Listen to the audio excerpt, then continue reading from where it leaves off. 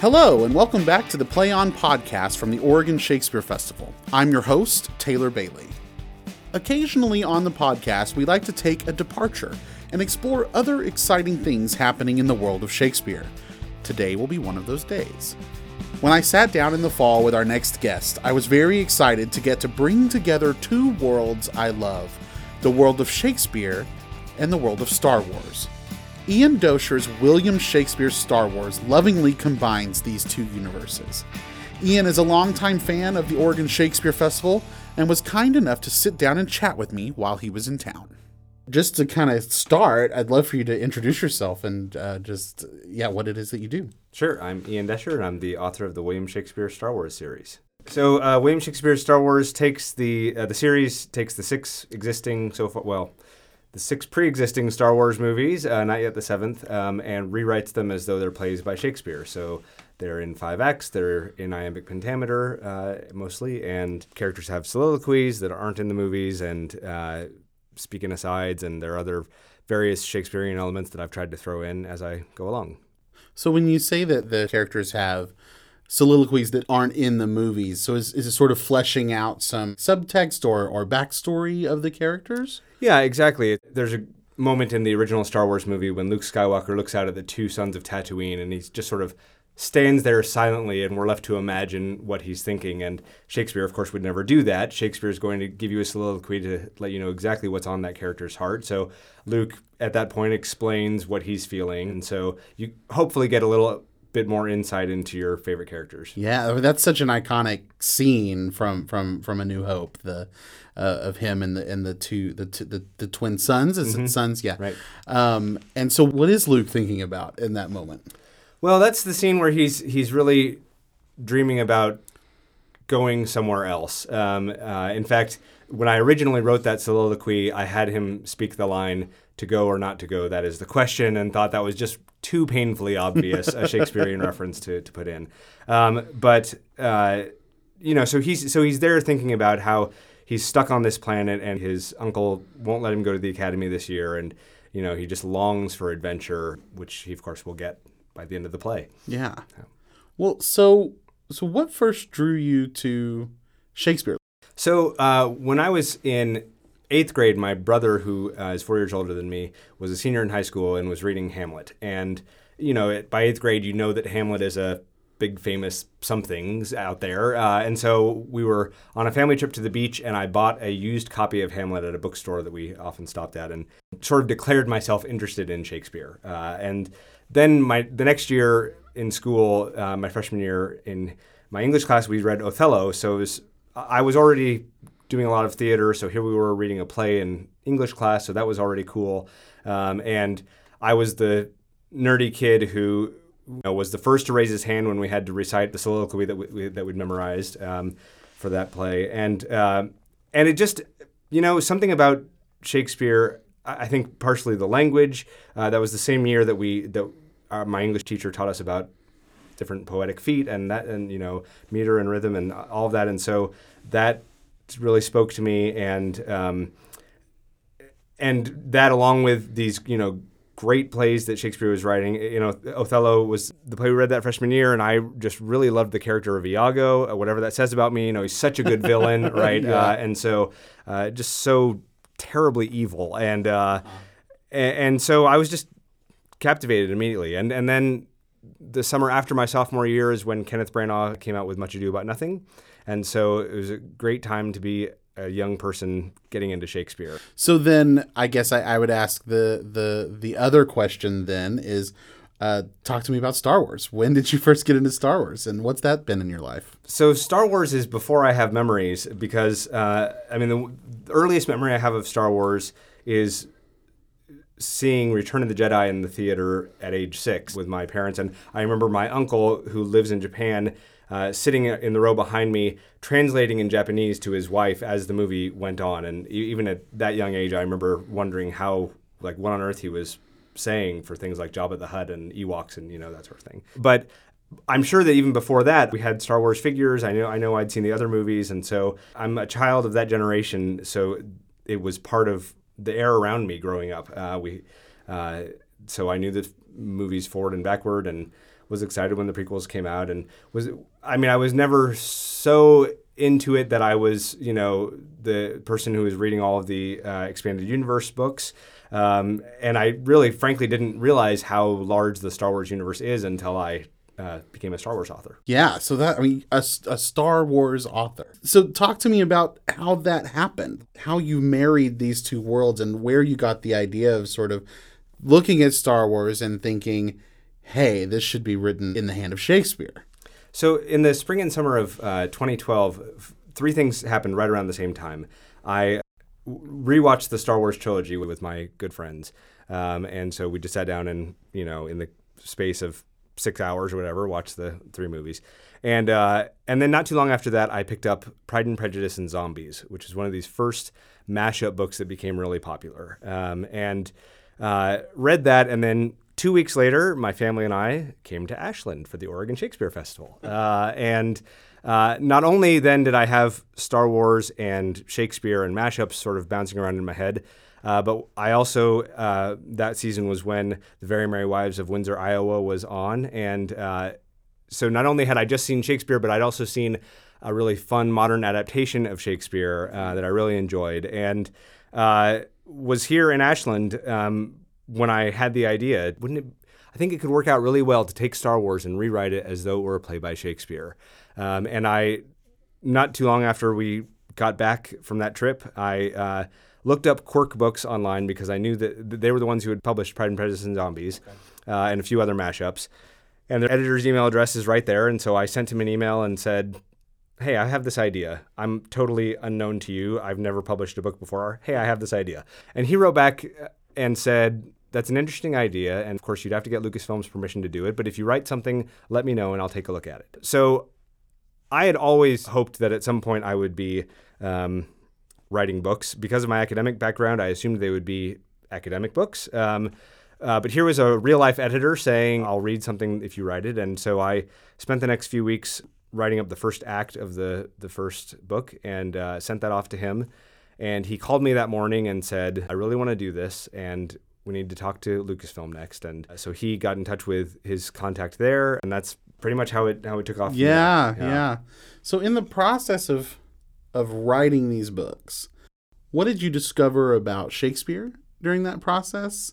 And also, what did you discover about Star Wars? What became new to you? I mean, on the Shakespeare side, I didn't want it to be a bad parody of Shakespeare. I think we see a lot of, people add "eth" to the end of any word, and they sort of say, I'm speaking Shakespeare now, right? And so I didn't want to do that because I'd seen that and wanted to do more honor to Shakespeare than that. So on that side, what I was learning was rules about Elizabethan grammar. Do you use certain verb endings? What certain vocabulary meant, where I thought because of how it was used in certain plays, I thought this word meant this, but in fact, no, it means this. Trying to tease out some of the literary devices that he used. So just trying to immerse myself more in Shakespeare so that I could do a parody that still I would never say lives up to Shakespeare, but is at least a little more true to his language. On the Star Wars side, it really is fun for a Star Wars fan to get inside the heads of these characters who you've grown up loving. I didn't realize, as an adult, I look back on Luke Skywalker in A New Hope, and he sort of seems like a whiny kid, right? I was going to go to Tashi Station and get some power converters, right? But you realize when you spend that much time with the movie, he is absolutely the hero of that movie. And really, I was surprised to find these resonances between him and Henry V, So that was fun. Getting to patch up things that I felt like, in Empire Strikes Back, Lando Calrissian is all swagger. And you never get to see how is this man feeling about the fact that he's had to betray his friend, right? So getting to get into that, which isn't in the movies much. So it was just, on the Star Wars side, it was just really trying to get into the characters and think, what's going on for them right now? What is the arc of this character? That's so interesting. The idea of these moments of getting to get inside of the characters' heads and maybe answer some questions that you already had for yourself. I'm thinking about Return of the Jedi, right? And the fact that people have so many questions about that movie. And less questions, I guess, and more criticisms about that film. So I wonder if when you approach moments like that, are you thinking toward what others have said and criticized in the past, and how can I kind of maybe unify this a little bit more? Or to an extent, yeah. I mean, and actually approaching the prequels, I would say there was even more of oh my that. gosh, You know, absolutely. right? Yeah. You know, thinking about how do you take a character like Jar Jar Binks, who is probably one of the most hated characters in all of movie history, right? Yeah, right. And how do you take him, and for people who don't like him, and there are plenty of people who do, right? But for people who don't like him, how do you take him and change him for them? And I did that by at least trying to, you know, when he's talking to other characters, he's basically as he is in the movie. He's stupid. But when he's on his own and he's talking to the audience, you realize that he is actually sort of masterminding this whole thing, where he sees the Jedi coming to Naboo as the chance for him to unite his people, the Gungans, with the people of Naboo, these two races of people who have been at war with each other, and that's his agenda. And he's he knows that humans have this prejudice that Gungans are stupid, so he says, I'm going to play into that prejudice to get them to do what I want them to do, right? Yeah. So doing that, and at least trying to, you hope that you're going to turn a few people around on that character. Yeah. And other things like, some of the dialogue between Padme and Anakin, really trying to make it feel like they're really falling in love in a way that maybe in the movies didn't quite succeed in. Yeah. Well, I think that is interesting, because I feel like, just sitting here thinking about it, that with the prequels, that my interest in them really waned after the first two films, particularly because of my love for the original three, and a lot of that had to do with cinematic style for me. And a lot of those criticisms that happen about like overcrowding the scenes and getting a little too carried away. So in a way, hearing you talk about the prequels, I'm like, oh, I need to pick these up and read them, because I may be way more interested in the story than I think I am, because I was so turned off by the film. So maybe looking at them in story form might unlock something for me. Yeah, and of course the visual stuff I don't have to deal with as much, right? Exactly. Because, yeah. I love that. Especially like getting inside of Jar Jar's head. I mean, not a lot of people would even want to go there. Right. Most people assume there's nothing there. Yeah, exactly. So that's really great.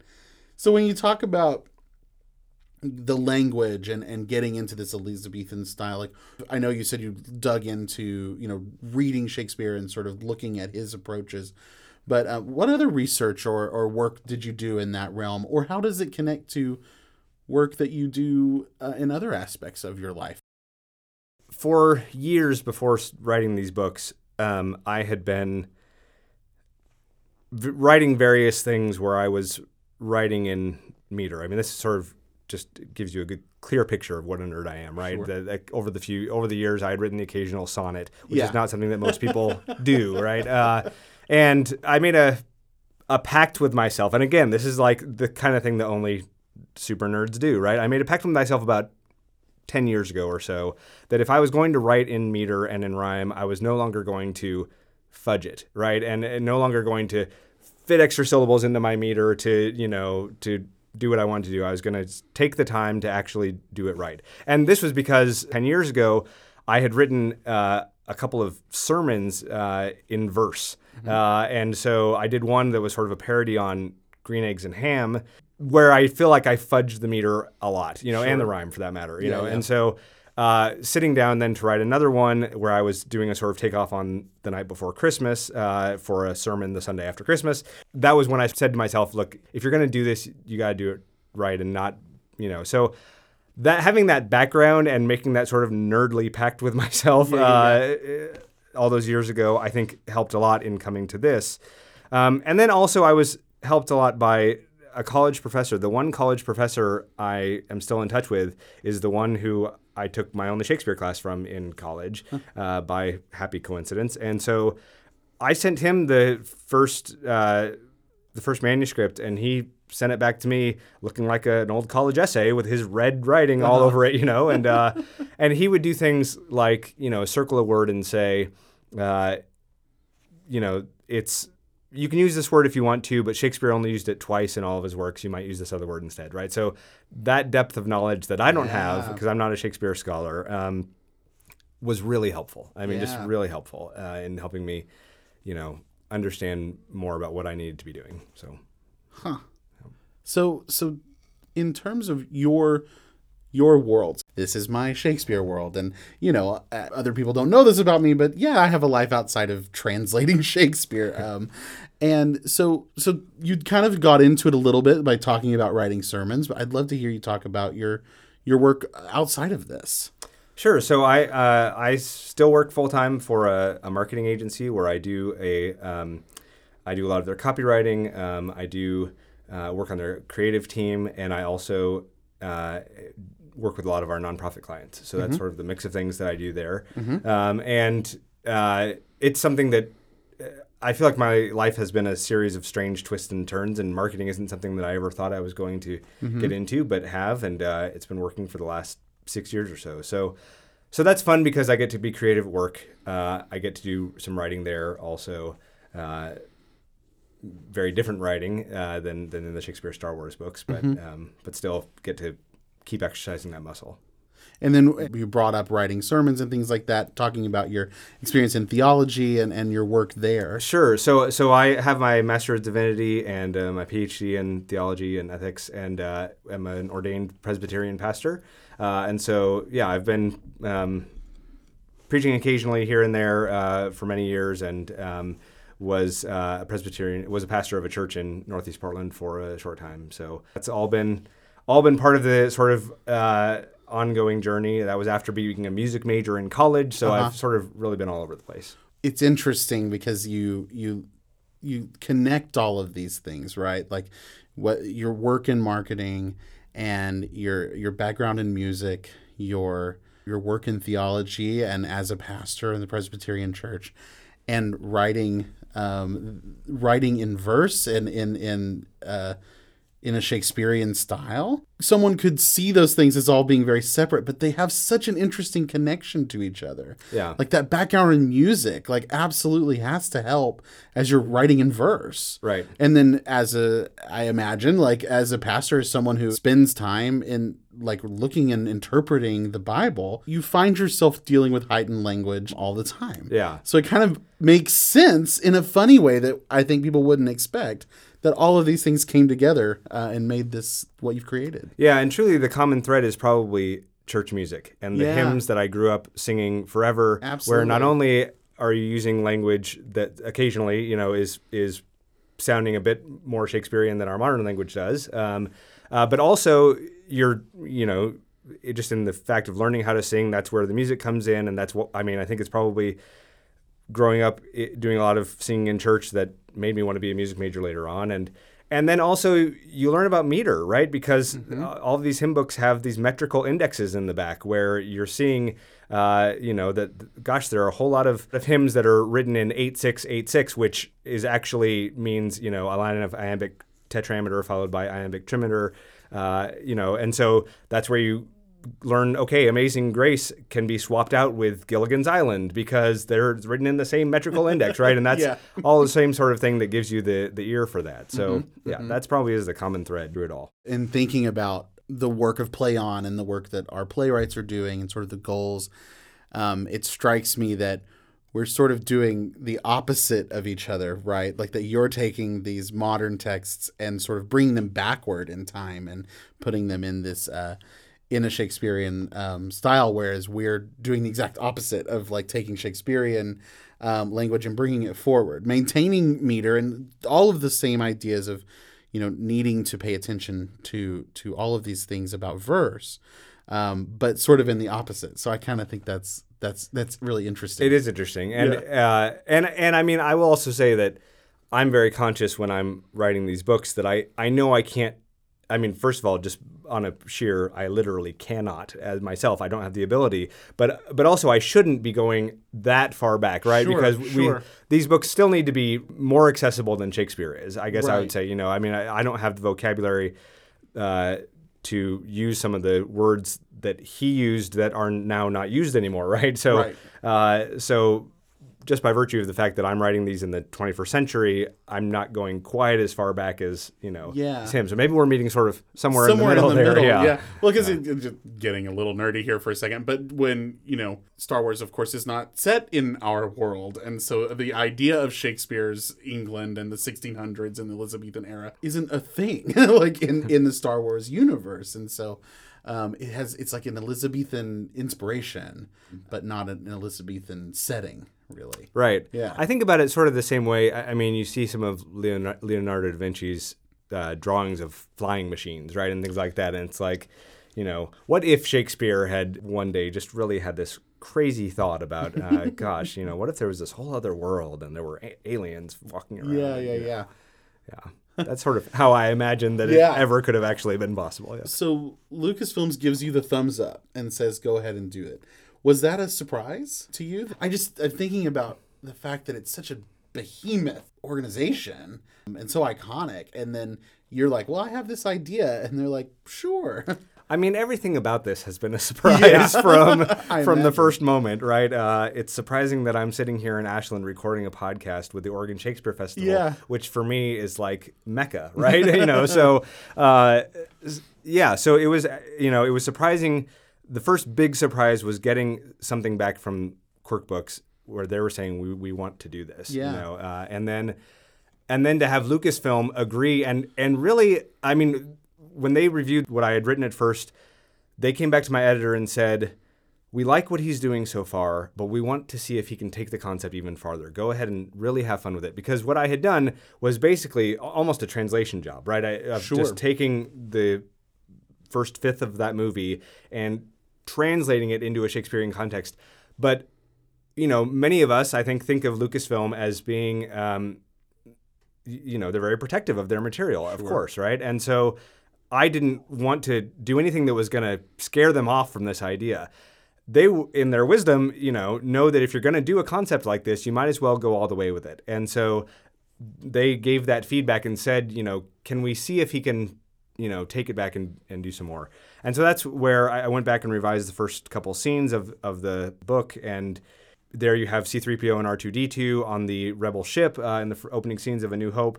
And so I thought, wouldn't it be fun to have R2-D2 break into English in his asides to the audience, right? And so that was one of the things I added in. I added in stormtroopers talking about going and getting drinks at Mos Eisley with Darth Vader and, things like that. So, and once we sent that revised draft back to Lucasfilm, it was then that they said, okay, we'll license this, we'll work out the offer. And then Quirk Books and Lucasfilm worked out the deal together. Yeah. That's so crazy. Yeah, totally crazy, right? And so... And as the books have gone on, I've gotten bolder and bolder about the things that I'm trying, sort of figuring, if Lucasfilm wants to say no, they can say no. And they have about certain things, but they've also let me, make Jar Jar Binks smart and let R2-D2 speak in English. Yeah. So an example of something they haven't let me do, in A New Hope, I had a soliloquy that Darth Vader gives after Governor Tarkin has decided to blow up Alderaan, basically. Darth Vader had this soliloquy originally where he was saying, I take no pleasure in the death of innocence. The death of innocence doth please me not. Something like that. I don't remember exactly what the line was. But it was the soliloquy about how he doesn't feel fantastic about going and killing innocent people.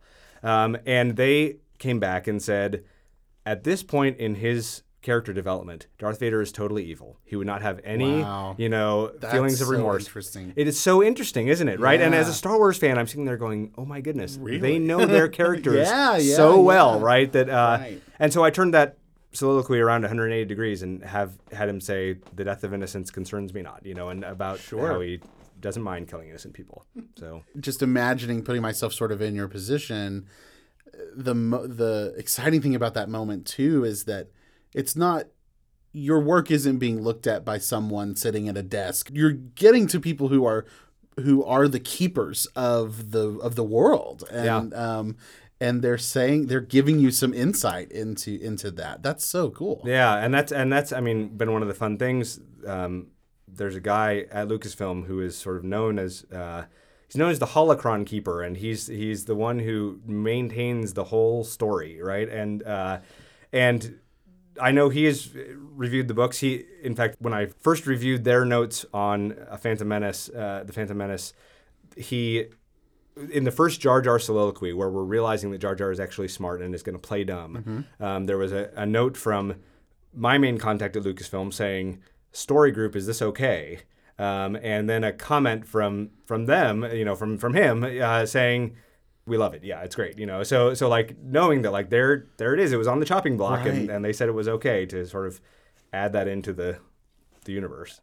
Like we've already said, it does feel like this institution of Star Wars and of Lucasfilm, that it is such protected content. There is so much of that, but in a way, it almost feels like you got in simply by, you had this idea to knock.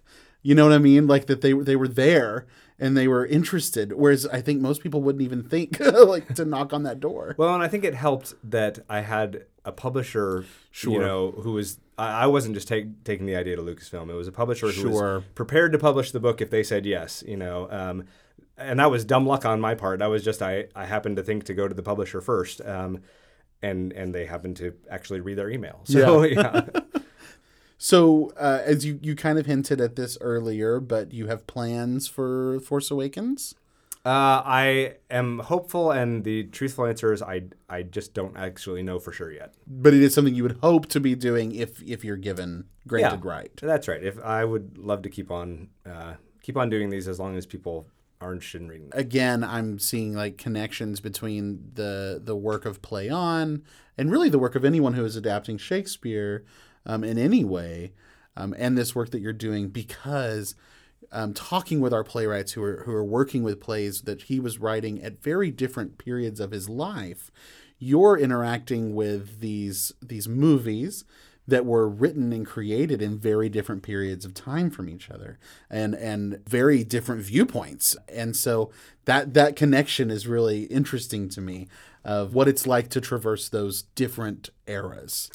Yeah, and and what that makes me think of is they were also, the books themselves then are written in different parts of my life, right? So Sure. So when I'm writing The Phantom Menace and giving Jar Jar this agency where he's trying to unite these two races, and meanwhile things are blowing up in Ferguson, Missouri. And so he has this speech later on in the book where the first 14 lines of it are like me talking about white privilege in this country. And it fits within the context of the, book once it goes on, right? But it's really me processing Ferguson there on the page, in the voice of Jar Jar. Yeah. And so, but yes, absolutely. I mean, when you look back at something like Revenge of the Sith or Attack of the Clones, George Bush was writing that in the Bush era, and there's so much commentary on what's going on around him, and now we're in a different time, right? And so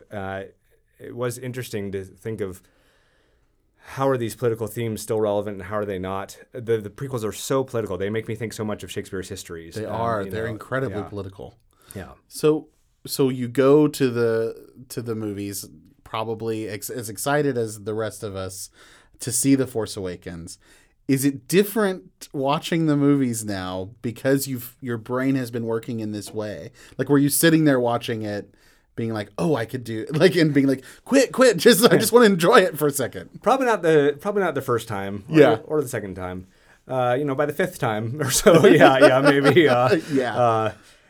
Certainly you start to look at, okay, what are like, oh my goodness, I know writing this scene with Han and Kylo Ren was going to be, would just be so juicy and so nice, and you think about which characters, heads you'd like to start getting inside of, right? I mean, what's Rey thinking about is all of this stuff is, her world has suddenly been turned upside down, and she's such a strong female character, and how can you really make sure that that's being expressed and that kind of thing? Because I think too, one thing as you wrote the originals and then the prequels was that you had the benefit of the knowledge of where things were going.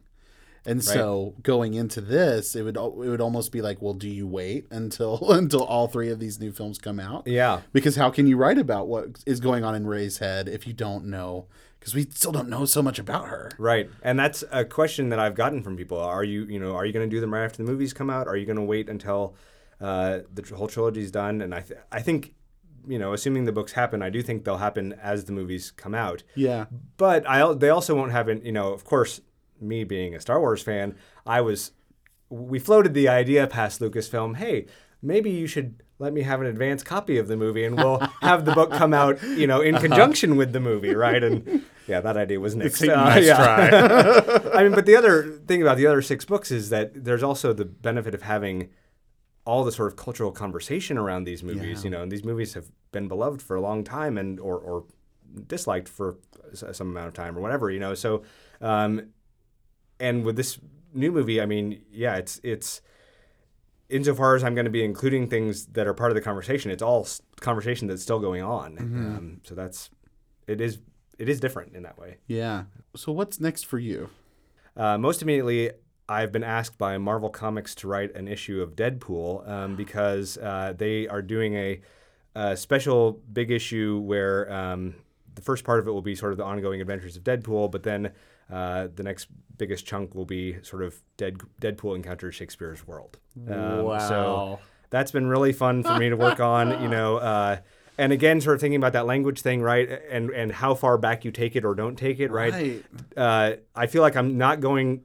It's still Shakespearean and it's still an iambic pentameter and all of that, right? But Deadpool is known for being so sarcastic and so, and breaking the fourth wall all the time. And so, I'm putting all of these modern references into his mouth, into the mouth of other characters. And also, at least in my mind, the people who are likely to be reading this are maybe not quite as, interested in Shakespeare as somebody who picks up William Shakespeare's Star Wars would be. So trying not to make the language, even as hard as maybe my books were. Sure. And I don't think my books are particularly hard, but, just trying to take that edge off a little bit, So that's been really fun, and that'll be out in October. Yeah. Oh my gosh, that's really exciting. It's really exciting. It's really fascinating to see all of these things connect. I mean, Deadpool.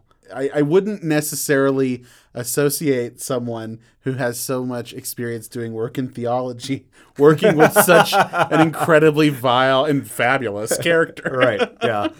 Yeah. I mean, it's really funny. I mean, as a parent, right, I can't let my kids watch the Deadpool movie. Yeah. Right. And yet they know that I'm writing this thing, and they can read it. They won't get some of the stuff that I'm writing. The innuendo that I'm writing, no idea what the Presbyterians will think of it, right? But it's really fun. Yeah. Oh, that's all really, really exciting. Any favorite lines that you've written? Oh, that I've written from any of the books. Well, one of the things I had to do, especially in the old movies, is there are so many fan controversies, and so the biggest fan controversy of all, even though it's a minor issue, right, is whether or not Han Solo shot Greedo first or whether Greedo shot first, right? And so on one hand, you sort of have the fans who want one thing and Lucasfilm who has an official version on the other side. And so after Han shoots Greedo, I have him, say to the bartender, "Pray goodly sir, forgive me for the mess, and whether I shot first, I'll ne'er confess." And so I sort of liked what I did there, walking that line. Yeah, that's awesome. Well, this has been so great. I've so enjoyed listening to you talk about it and talk about the process and just how these worlds all came together for you. Thank you so much. Yeah. It's been really fun. That's it for today. Thanks for listening to the PlayOn podcast. A special thank you to Ian for sitting down and chatting with me. William Shakespeare Star Wars is available here in Ashland at the Tudor Guild Bookstore, at booksellers around the world, and of course, online. The PlayOn podcast is produced at the Oregon Shakespeare Festival by myself and recorded and edited by Saibi Khalsa. OSF's artistic director is Bill Roush, and our executive director is Cynthia Ryder.